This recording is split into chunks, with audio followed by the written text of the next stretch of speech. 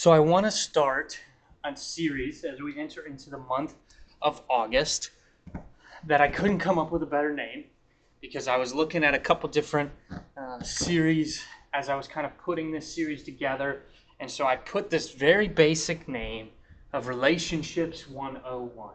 Relationships 101. And what I hope as we journey through the month of August and we look at relationships, this isn't just we're going to look at marriage, we're going to look at dating, we're going to look at singleness. No. We're going to try to mesh all of this together as we navigate relationships romantically from all stages of life and fit it all together to hopefully be able to relate across the board as we navigate relationships. Now, obviously, there's going to be some weeks that we might be a little more geared towards marriage and a little more geared towards singleness or a little more geared toward dating relationships.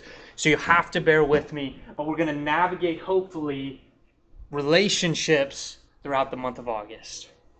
So, as we begin this, I was thinking about this week. Have you ever done something that isn't real? Or been tricked or pranked to do something or believe in something that's not real? So, when we were growing up, my dad used to play this, if you want to even say it's a part, but he used to play a squirrel.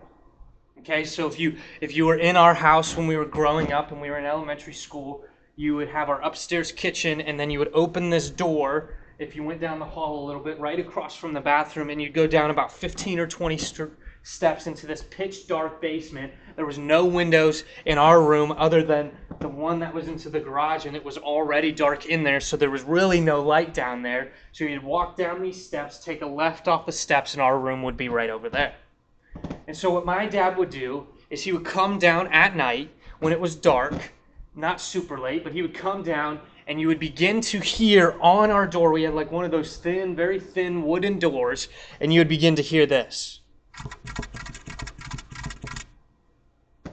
And I remember I would lay there and I was scared to death. I'm going to be honest with you, growing up I was scared of everything. And so I hear this, and even in the back of my mind I knew it was my dad, but there was something in me that just couldn't move, that was so scared. And so we'd begin to hear this scratching, and I would make my brother get up and go figure out what it was. And so then what my dad would do is he would just keep coming back. Every so often you'd hear. And I'm like, this is just freaking me out, and we need to figure out what this is. And so I'd keep yelling at my brother, and my brother would get annoyed that I was asking him to go do it, and I just didn't get up and go do it. He didn't care, so my brother would eventually get up just so I would be quiet. He would open the door, and he'd be like, there's nothing out there. I'd be like, okay. So we go back to sleep, and sometimes this would keep going, whether until my brother would go out, and if you went out our room to the right, there was these kind of old Western doors that went into our laundry room, which is pretty sweet. My dad would go in there and hide once he would make that sound on the door. And so eventually, if my brother went looking, he would go into that room and find my dad, and he would get scared, and then my brother would run back in there. But there were also some nights when my dad would come down and he wouldn't find my dad or didn't know he was down there, and so towards the beginning, and so we'd go up to breakfast the next morning, and you just hear my dad say, well, did you hear that squirrel last night? And he would just begin to kind of push in on this idea of this squirrel, quote unquote, that was real, that was happening. But every time we opened the door, there was no squirrel there.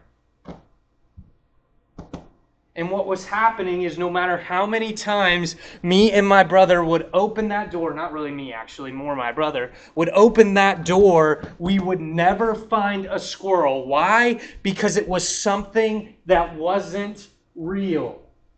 We were looking for something that wasn't real. Have you ever been looking for something that wasn't real? This a former leader at the Porch, his name's JP, he was talking about a story that he had his whole staff out on this retreat, and they were going, quote unquote, snipe hunting. I don't know if any of you have ever heard of that, but it's something that's not real. And so they had this girl, they told her, this is what you got to do. You go out in this field, you got this little canvas sack, and you got a headlamp on, and you got to make this noise, something like oogaloo, galoo, galoo. And then once you did that, they would come and you would be able to catch them.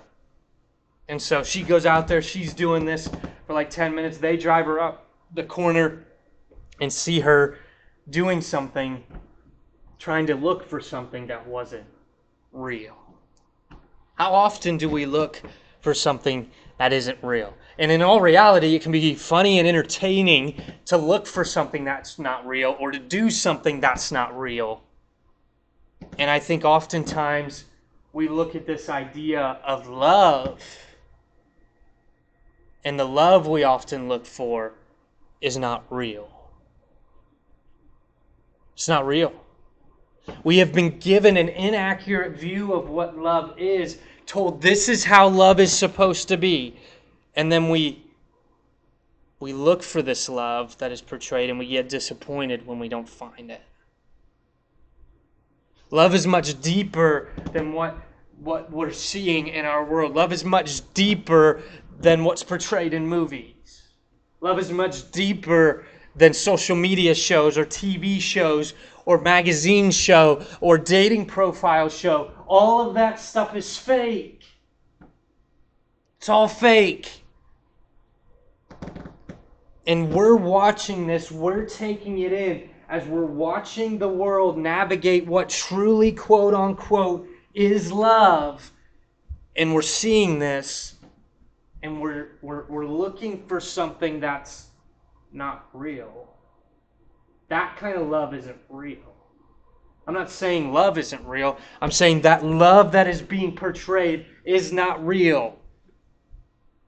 It's like me trying to figure out where the squirrel's at in my basement, and I'm never going to find it because it's not real. And we've got people that are trying to find relationships with love, quote unquote, and they're pursuing something, a feeling that isn't real. In order to find something you are looking for, you need to know what it looks like, where to find it, and how to look. So that's what we want to unpack this morning as we look. How do we find what real love is? Well, we got to know what it looks like. We got to know where to find it and how to look. And so I want to unpack this idea, and then we're going to begin to dive in what fake love looks like. But I want to pack this idea: pursue real love. Pursue real love. Here's some interesting facts from Aziz Ansari's book, Modern Romance. You might know him as Tom Haverford from Parks and Rec, or a different show or movie he's been in. But he wrote a book called Modern Romance, and I think this is very interesting for us to know this morning. In the 1960s, 76% of women admitted they would be willing to marry someone they didn't love. So 3/4 of women, almost 100%, I know that's not quite close, but a majority, over half of the women that said they would get married admitted that it didn't matter if there was love or not. Didn't matter. They saw marriage as a partnership, doing life together, and they said, so what if there's no love there? We're going to get married and do life. That's what these people said in the 60s. During the 60s, late 60s, and 70s, they didn't want a spouse, but a soulmate. So just in a decade, not even a decade, probably a little more than a decade, 50s and 60s, we now don't need love. We need a soulmate, somebody that I'm meant to be with. And then in the 1980s, 86% of men and 91% of women would not marry without the presence of romantic love. 2 decades go by, and we go from we don't need love to if there's no love present, I don't want a relationship. How do we do that? How do we go from there? Do you know what happened starting at the end of the 60s and the 70s? There was something called the sexual revolution. Sexual revolution, where things like Playboy, birth control, probably more and more movies that were sexual were being produced And now we're beginning to take in fake love. And so we go from marriage being this foundational life partnership that we do with each other in the 60s, 50s, and 60s to where we're at today, that we have to have this magical feeling and that we have to be soulmates as we continue to ride the waves of the sexual revolution. If I were to ask you, and I'm not going to make you, but if I were to ask you, as we look around here this morning, to raise your hand if your grandparents are divorced, probably some of you would raise your hand, and your hand, maybe more than half, I don't know. Maybe less than half, I don't know. So if I told you to raise your hand if your grandparents were divorced, you'd put your hand up. Now, if I were to ask how many of you would raise your hand if your parents are divorced, you would probably see a lot more hands raised than grandparents divorced hands raised. You know what's interesting is that we have twice as many grandparents as we do parents.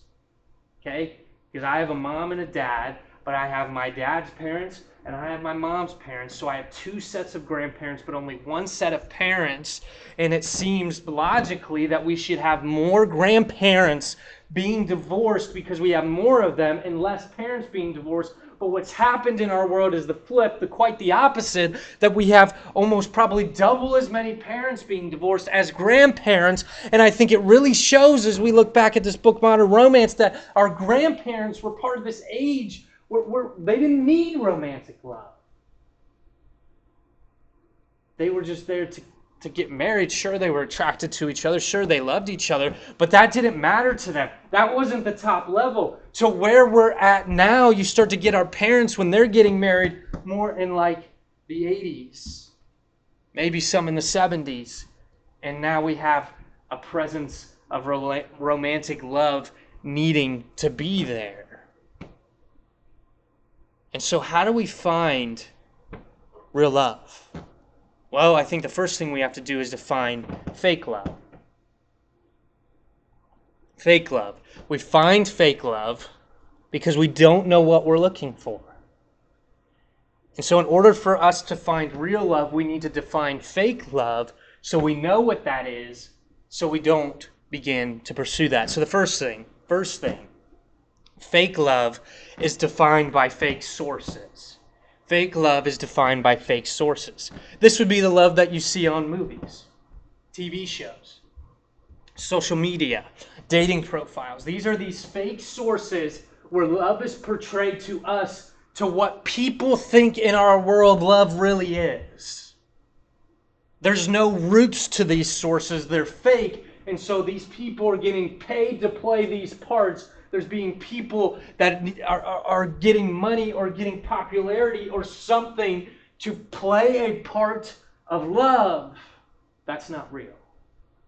That's not real. So these fake sources are showing us what love looks like. Another source we don't like to tend to talk about, but seems to be growing in our world, and that many men and now a growing number of women are struggling with, is pornography. We see something like pornography and we see that growing, and so love is portrayed in that way, and we think that that's how love is supposed to be.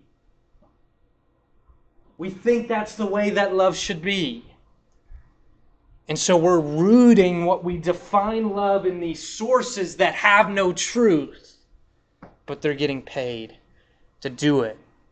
I think what we don't always realize is it is not the celebrities that you want. It's the parts that they are getting paid to play you want when it comes to love. It's all reality. I don't want this certain celebrity. What I want is the love that they're being portrayed or paid to play, that they're portraying. You know, one of the big movies, I'm not up on the times with the shows and the movies that portray love today, things like Too Hot to Handle, The Bachelorette, The Bachelor, all those different things. I don't stay up with those. But when I was growing up, I think what the picture perfect movie was that portrayed what love, quote unquote, was supposed to be like was The Notebook. The Notebook. I had to watch the trailer again for this because it's been so long. I think I've only watched it like once, but I had to go back and rewatch the trailer so I kind of knew what was going on. But basically what happens is Ryan Gosling wants to be together with this girl, and so they begin to form this relationship as they're growing up as teenagers, and they fall in love, and everything is so magical, and they're so emotionally driven, and so probably sexually driven, and everything's just amazing, and this is the picture perfect relationship. Well, then at some point they get separated. He goes into war. I don't know if he gets drafted, I don't know if he enlists, but he goes into war. The relationship falls apart. She then meets another guy, gets engaged to marry him. And then something happens, again, I haven't seen the whole movie in a while, that breaks off their marriage. And these two end up getting back together through an up and down roller coaster of emotions. And there's so much love that I think when people used to watch this movie when I was growing up, they're like, this is what I want. This is the kind of love that I'm looking for. That sure, we're going to meet and we're going to be so in love and we might be separated for a while, but that's okay. I know we're going to be together in the future, and so I just got to wait it out, and I got to fight for her, and I got to love her, but I also got to wait. And we're going to magically get back together. Sure, we may fight. Sure, we may have a tough time. But ultimately, we're going to get back together. And we're going to be in love forever. And so we see a movie like The Notebook portray this. And we go, that's how love's supposed to be, right? Fake love is defined by fake sources. Second thing, fake love is self-serving. Fake love is self-serving. If I'm honest with you, and you got to hear me on this, because if you hear this out of the context, you're probably going to go, whoa, Taylor, whoa. I don't know if I agree with that. And so here's what you need to understand, is I'm saying this, but hear me. Real love, if we're honest, is sacrificial and it's boring. Real love is sacrificial and boring. We see this stuff in the movies and we think this is incredible, and it's all about me, and it's all about my emotions and what I'm feeling. And yet, when we look at biblical love that we'll look here momentarily, it's a lot more sacrificial. It's boring. Not like it's portrayed. Self-serving, what this idea of self-serving is seeing what you can do to them or get from them. Make sure you hear me on that. Self-serving is seeing what you can do to them or what you can get from them. And you might go, Taylor, whoa, are we going to talk about this? Yeah, let's talk about this for a second. Let's dive into this for a second. We need to talk about the intimacy side of a relationship, and so let's dive into it. Let's look at it. Here's a couple things I want to tell you about.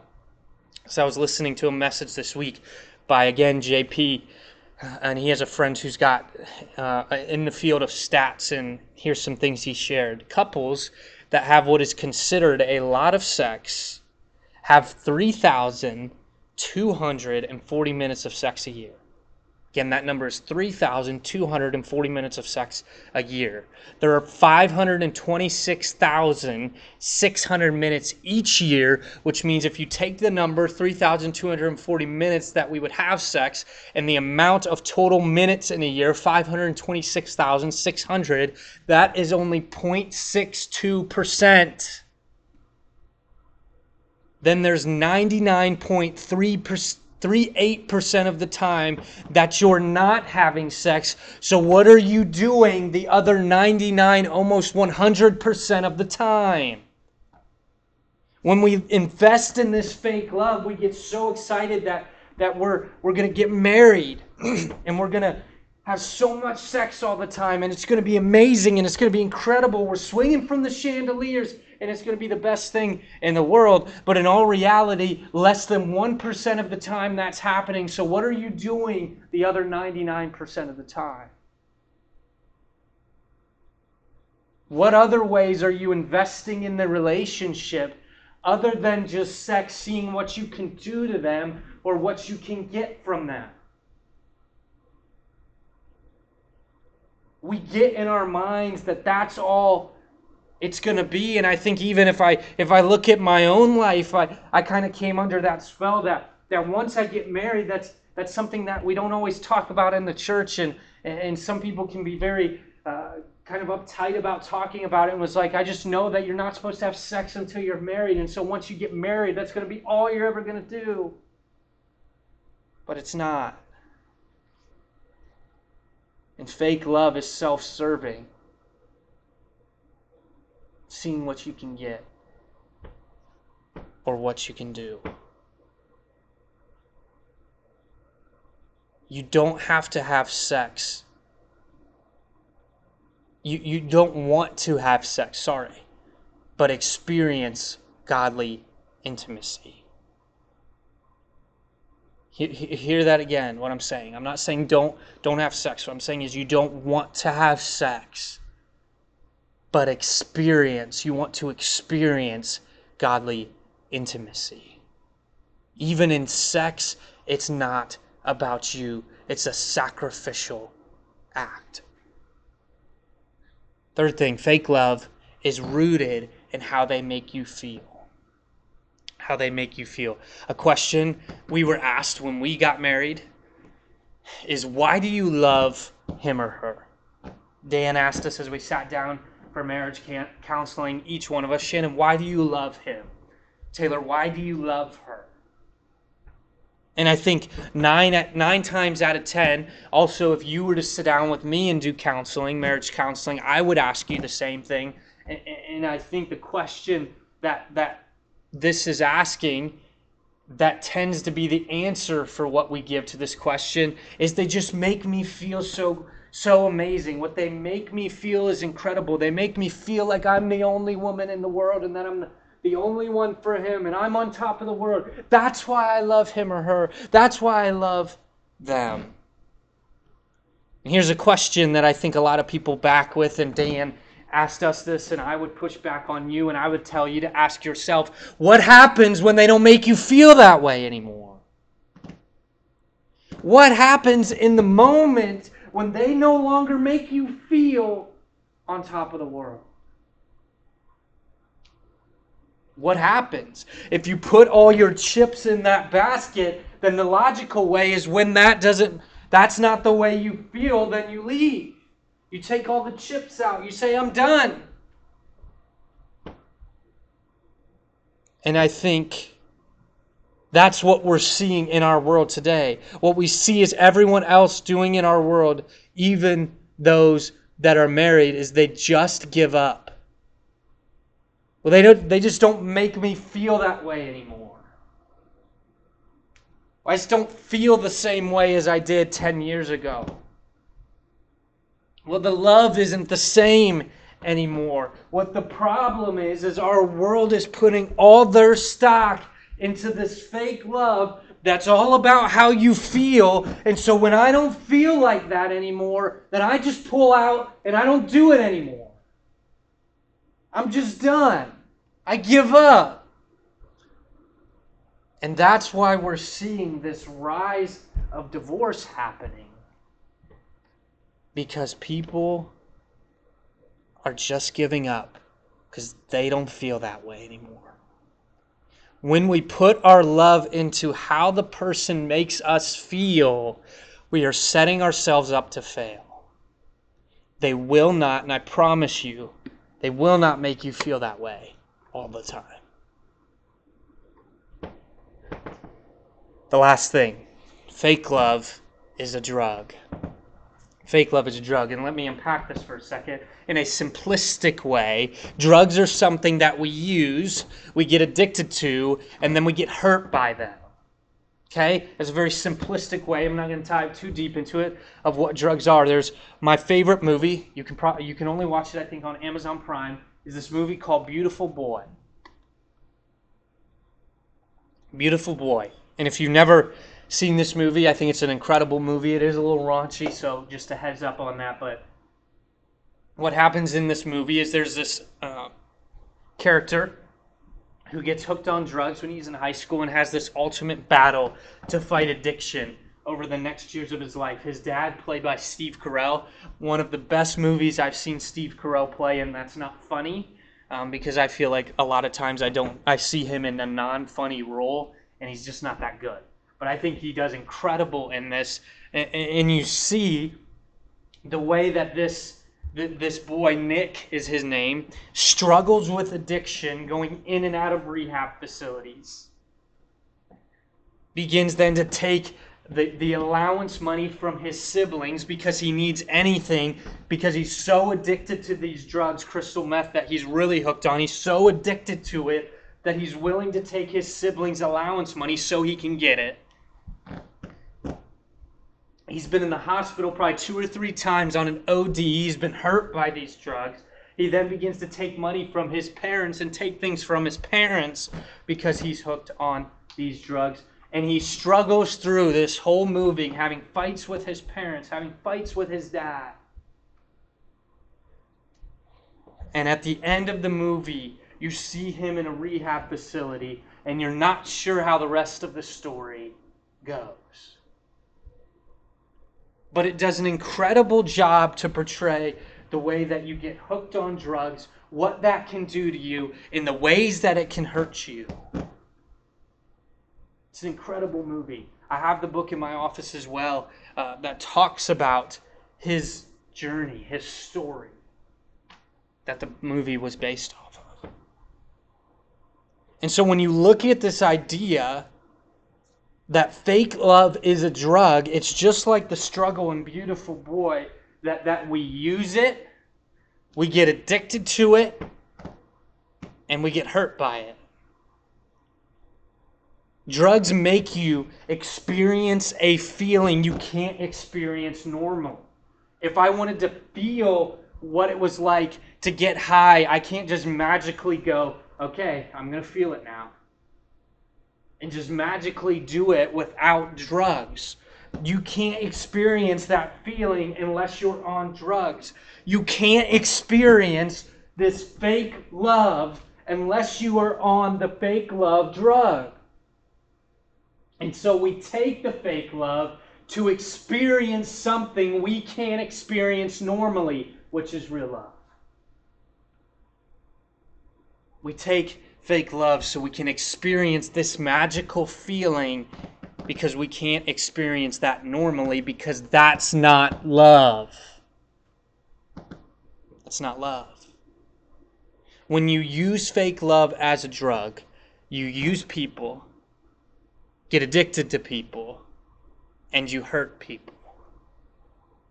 It can be a dangerous thing to go into, just like it's a dangerous path to go into drugs. It's a dangerous road to go down, the fake love drug.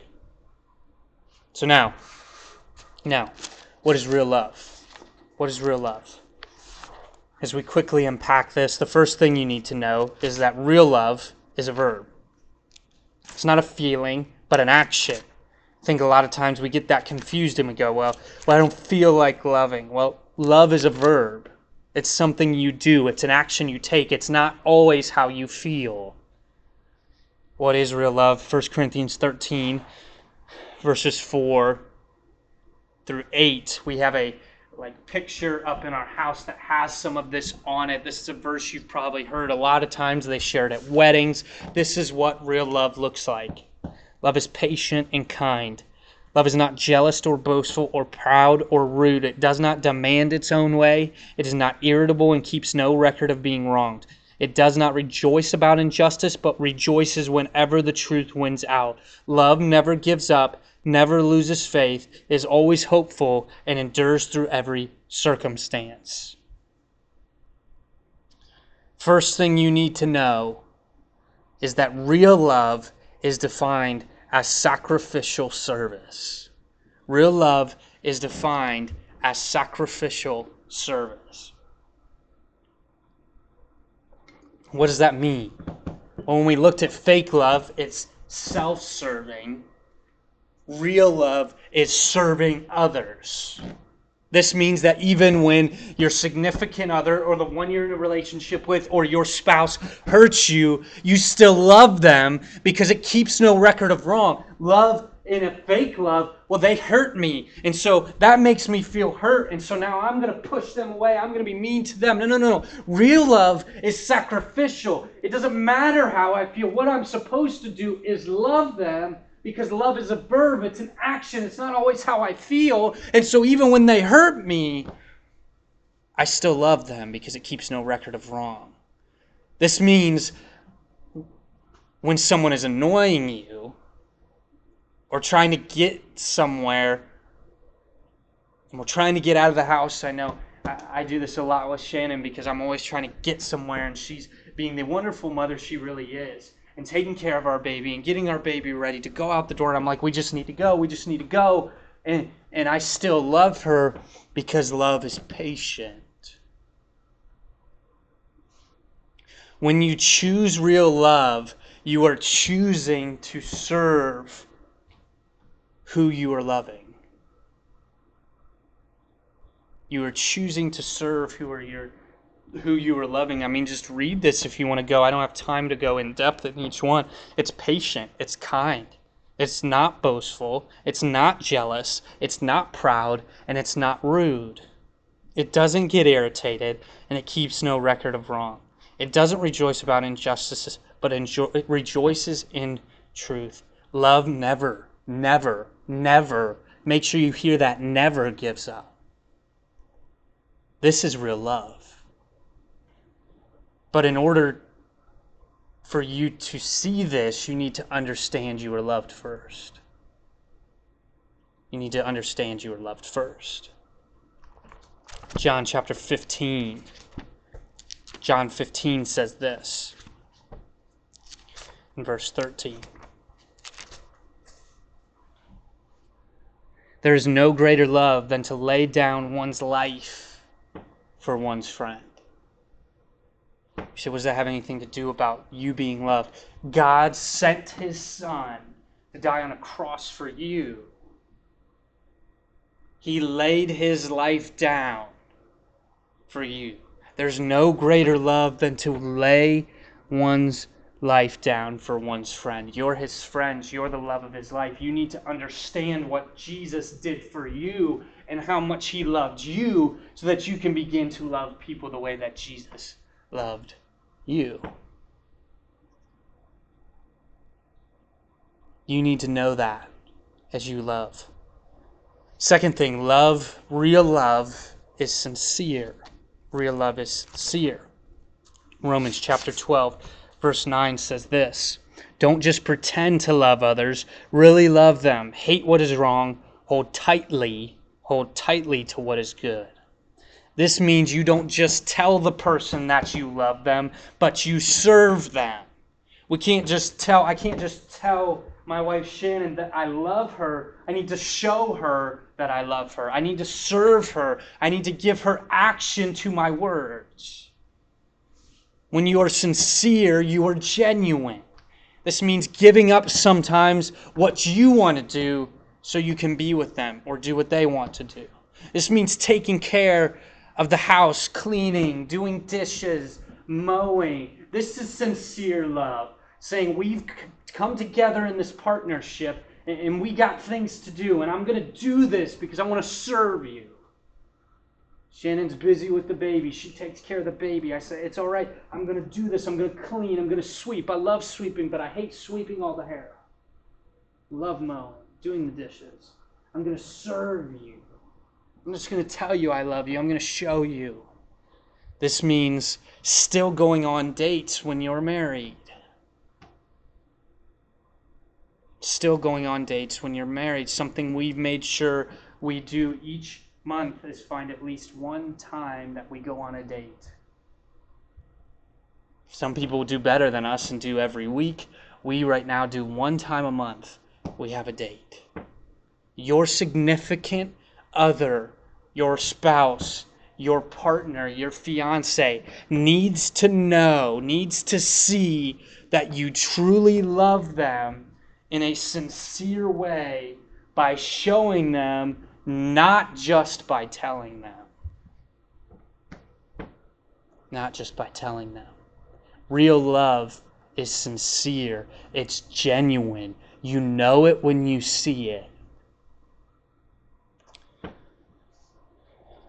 Last thing, real love is not motivated by fear. Real love is not motivated by fear. 1 John 4:18 says this: such love has no fear, because perfect love expels all fear. If we are afraid, it is not fear of punishment, and this shows that we have not fully experienced his perfect love. One of the first things I sat down with Greg a little while ago when I was counseling with him, and I was diving into my story, trying to figure out what were things I was believing, what were lies that I've trapped in my heart, and I was beginning to believe. And one of the biggest things, as he was walking through my story, there were three things that he pulled out. Three things that he pulled out that were fears, quote unquote, you could say, that I had. And the biggest one, and I still even feel like it sometimes today, not necessarily that I'm married, but even spiritually, and even just sometimes in my life, but one of the biggest fears that I had in my life was the fear of being alone. Fear of being alone. I didn't want to be alone. More importantly, until I found Shannon, I felt like, what if I'm alone forever? What if I never marry anybody? And so I had this fear that I was going to be alone the rest of my life. And what this verse is saying is that perfect love casts out fear. This love has no fear. This means if you sit here and you're not married, you do not have to fear being alone. You are never alone because you always have God. You need to remember that. But we see people getting back together that shouldn't get back together because they're scared they're going to be alone. We see people not break up with people they should break up with because they're afraid that they'll be alone. And so their love is motivated by fear.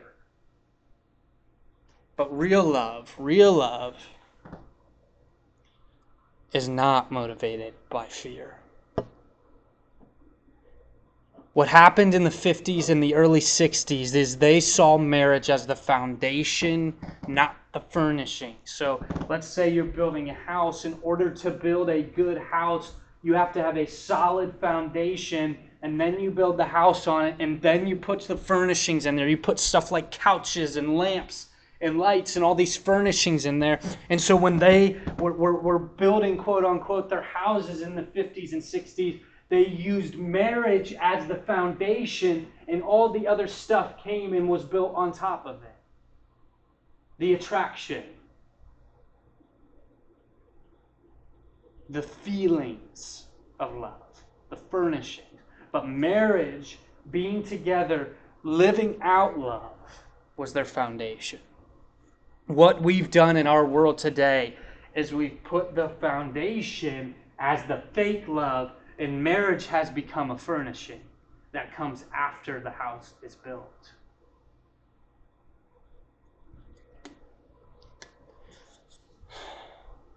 What the world has shown us is not real love. So where do we find it? Where do we find it?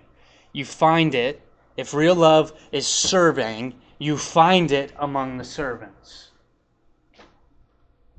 It makes logical sense. If real love is serving, not self-serving, but sacrificial serving, then you find it among those who are serving as well. So let me tell you something. There's this idea that we hear all the time that's called be with somebody or don't be with somebody who's not evenly yoked as you. If you don't know what a yoke is what they would do is they would put kind of like, it's almost like this harness, this necklace on these ox or whoever was pulling it, and there was this little bar that they would kind of put in their mouth, and that kind of controlled where they went. There was two of them. And so what would happen is when they put that on, in order for them to pull it, they had to be on the same page, that they would have to go the same direction or they wouldn't really move. If one wanted to go to the right but the other one stayed straight, one of them was going to break their neck. They had to go the same direction at the same speed, they couldn't go in opposite ways in order to pull that. And I think what we're trying to do in a lot of our relationships is we don't understand what real and fake love is. And so we're trying to be with somebody on our yoke that's not going the same direction and the same speed as us. And so one of us is pulling and breaking our neck. The divorce rate among those who pursue God and pursue real love is 0. Make sure you understand what real love is and what it isn't. Where you find it? Among the servants.